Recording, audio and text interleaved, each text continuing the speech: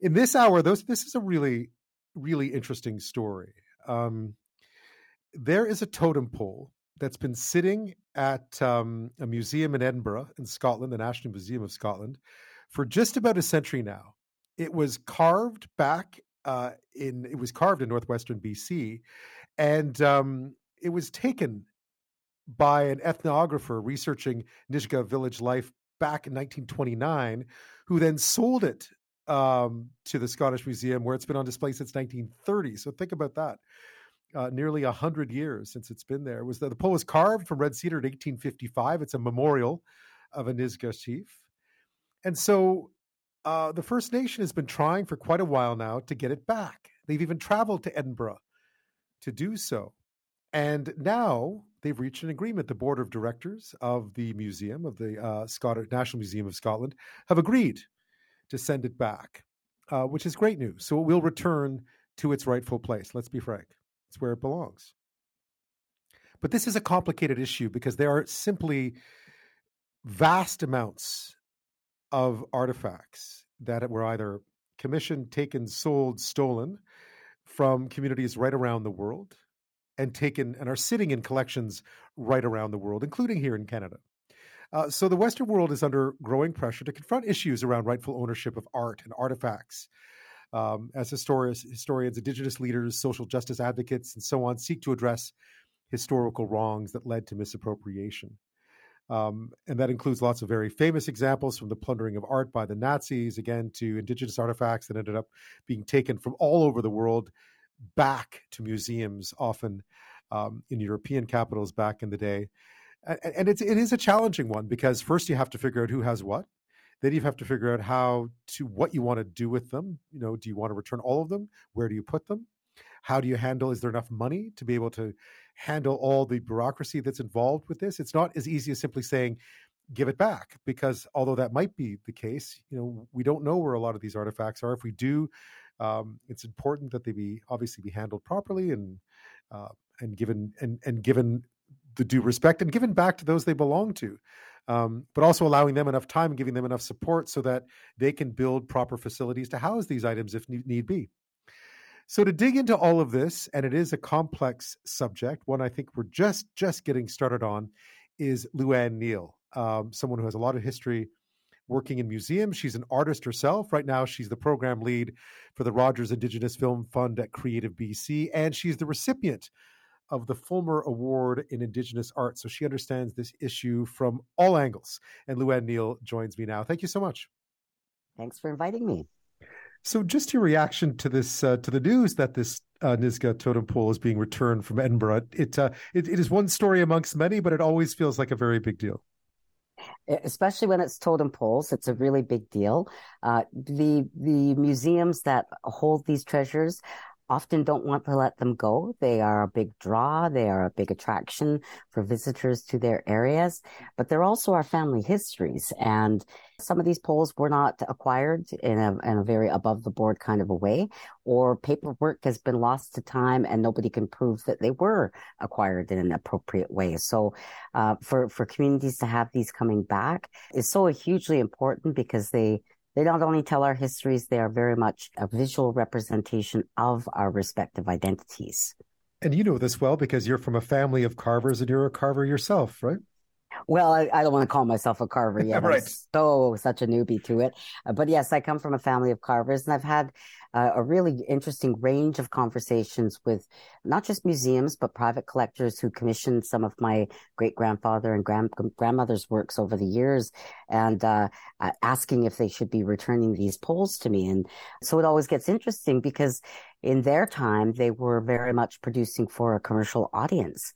And so they were poles that were commissioned and sold to people who asked for them, which is quite different from poles being taken from villages that weren't so much abandoned as people were moved and all of their belongings were left on site, and someone came along and took them afterwards. So there's a whole range of stories that go with these. Yeah, I guess it speaks to the complexities of this issue, which is this idea of repatriation, and because there are clearly Indigenous artifacts all scattered all over the world now in museums, big and small. That's right, of every size, of and quantities. In my own artistic journey, I actually started in museums because I wanted to see what was created long ago. Before I got to know the work of my grandparents. And it was always amazed me when I would see stuff that, I was even learning at a young age that shouldn't be out on display. It was very ceremonial to a very specific family or an initiate. So it always piqued my interest. And I think that's what has continued to pull me into this life of talking about repatriation. Yeah, and it feels like it is something that was even not that long ago was quite a taboo subject in the sense that museums didn't want to really talk about it too much. Yeah, and I think that there's several pieces that have contributed to the discussion surfacing and remaining strong. I think the UN Declaration on the Rights of Indigenous People was a big helper to the bigger discussion, but also the BC Treaty process for those of us who are in BC. That actually contains a portion that speaks to repatriation, and that was from the Royal BC Museum and from the Canadian Museum of History. So, yeah, lots of other pieces of legislation and attention being raised to it. And I guess the Truth and Reconciliation Commission as well had a section that spoke about this very topic and how important it was in terms of reconciliation, specifically, obviously, within Canada, where many Canadian museums have Indigenous artifacts either on display or in their archives. Well, not only the artifacts, but I think what's all equally as important are photographs and documents, records. And the TRC very much spoke to the records portion of what's in these collections. But the thing with our communities is those records, those photographs, and the artifacts are all tied together. They're all somehow intertwined. So we can't talk about artifacts without talking about the actual records that were created along with them and the photographs that also went with them. So where do we stand in terms of understanding how to approach this? Because I imagine the first thing you need to do is find out who has what, right? I wish it was a nice linear process that we could all follow and have a checklist to go with it. It's so complex when we talk about there being 35 plus different cultural groups, language groups, just in BC alone, 60 across the country of Canada. You've got entirely different protocols for each community. You've got histories that are completely different. Knowledge base. Some communities were even more impacted by smallpox and TB and had big declines in populations, which in some cases precipitated these collections happening. So there's all of that. But I think one of the things too is that in our communities, it wasn't customary to have museums. People own these things. These are personal belongings. And museums have policies, and the different policies of countries around the world have been that they will not repatriate to individuals. So we start to see the formation of systemic barriers that need to be addressed, or at least discussed for starters. And then the support into the communities at the community level. Where are these things going to be kept? Some communities want to build a museum. Some want to build a cultural center or a cultural education learning center. All of those are options, but you still need time to build those. And you still need time to research and bring those stories and their histories back together. So for the community side and for the museum side, there's lots of work both parties have to do. And I think that it's really presumptuous for anyone to talk about, let's send in the letter and get that stuff tomorrow. It's so much more complex than that. And for the safety of these incredible treasures, I think that both sides really want to make sure that they do their due diligence, really talk it through and figure it out, not as a delay tactic, but if you really mean to preserve these things, take the time to talk about them and make a plan for them. Neel is with us. She's program lead for the Rogers Indigenous Film Fund at Creative BC. She is the recipient of the Fulmer Award in Indigenous Art. We're talking about repatriation of Indigenous artifacts. There's been a push now at last, and we've seen some progress over time. There are different countries around the world that have laws on the books. Canada, I believe, does not have a proper law on the book when it comes to the repatriation of Indigenous artifacts.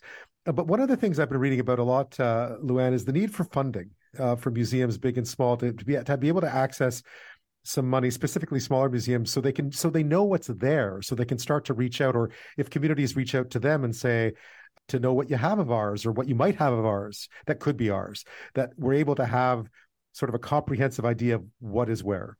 Yes, there's a lot of money that needs to be injected into this entire discussion. What I found in discussions when I was working at the Royal BC Museum is that smaller museums would often call because the RBCM put together myself, Ika Collison, and Lucy Bell wrote the Repatriation Handbook, and it was the first time such a publication had been put together, and it was really intended to guide not only communities but museums, especially smaller museums, and give them some things to think about.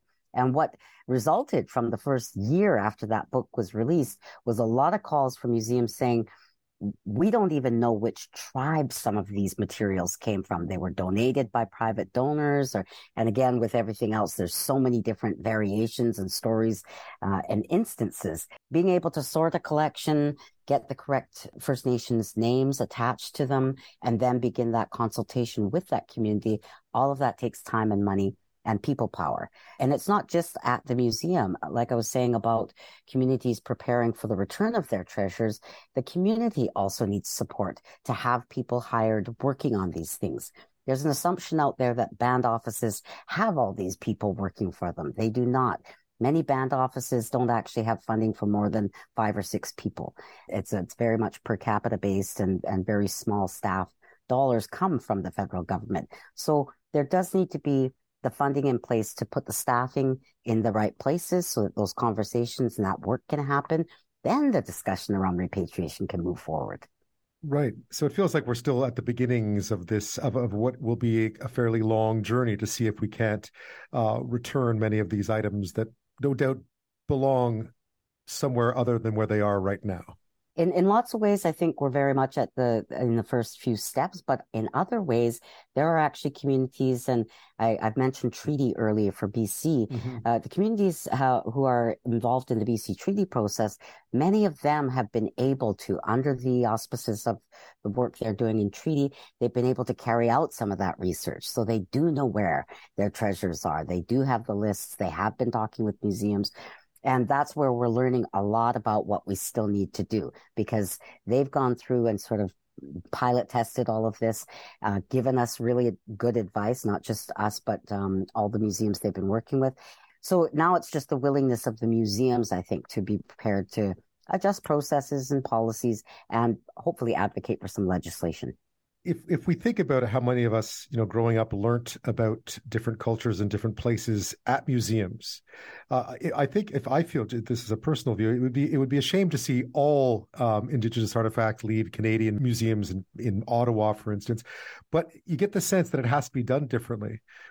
How do you make sure that these are the sorts of items that people can still see and appreciate in a city like Ottawa, for instance, at the same time as make sure that it's done in a way that respects many of the things that we now know are very important when it comes to displaying these items or even possessing these items?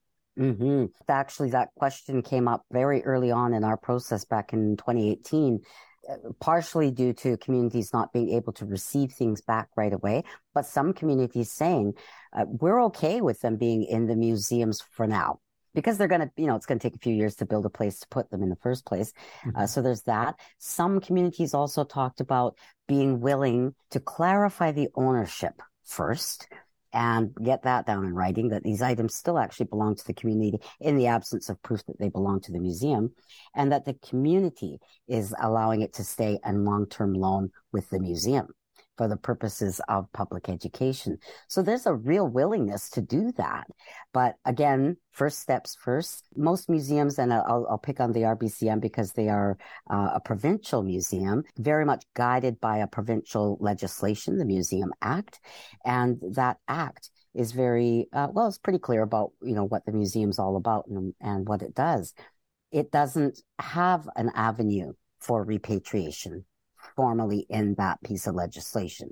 The effort to do this came about more at the policy level than it did at the legislative level. So I think that that's something that needs to be looked at. We have to, because otherwise a lot of work will get done and, and a generation from now when we're beyond retirement and just watching from the sidelines, we may see the next generations run into a legislative glitch. So I'm of the view that if we can take care of it in our era, in our generation, let's do that.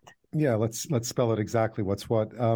If you look forward, say 10 years, what would you like to see? I mean, where should we be, do you think, on this when it comes to repatriation and how it fits into reconciliation? Where do you think we should be in 10 years' time? What would be a good pace of change? Well, I would like to see that definitely certain things have been returned home, especially the ones that people have been working on already for decades. Let's bring those to a close. As an artist, what I would really love to see, and what I championed when I worked in the museum, was the inclusion of artists from our communities in research programs, bringing artists in. If we know that it's going to take this long, we have artists right now who are interested in creating replicas that either if pieces are too fragile to make it home and that they're going to stay with the permission of the community, if it's going to stay in the museum, the replicas need to be created and gifted back to those families who own them. And then also this just understanding, it's not just these artifacts and their aesthetic value, it's their but like I was saying before, the ownership, which family, the stories, the names, there are songs that are attached to a lot of these, and histories and rights and obligations. So it's the whole package. Having an artist go in and replicate a piece isn't just creating a mask or a rattler or whatever. It's about all the research that goes into it, and then that's what comes back. I've seen it in my lifetime where songs were returned back to our community and brought back into a ceremony. It feels like we're just starting. Luann, Neel, thank you so much for your insight on this. Thank you.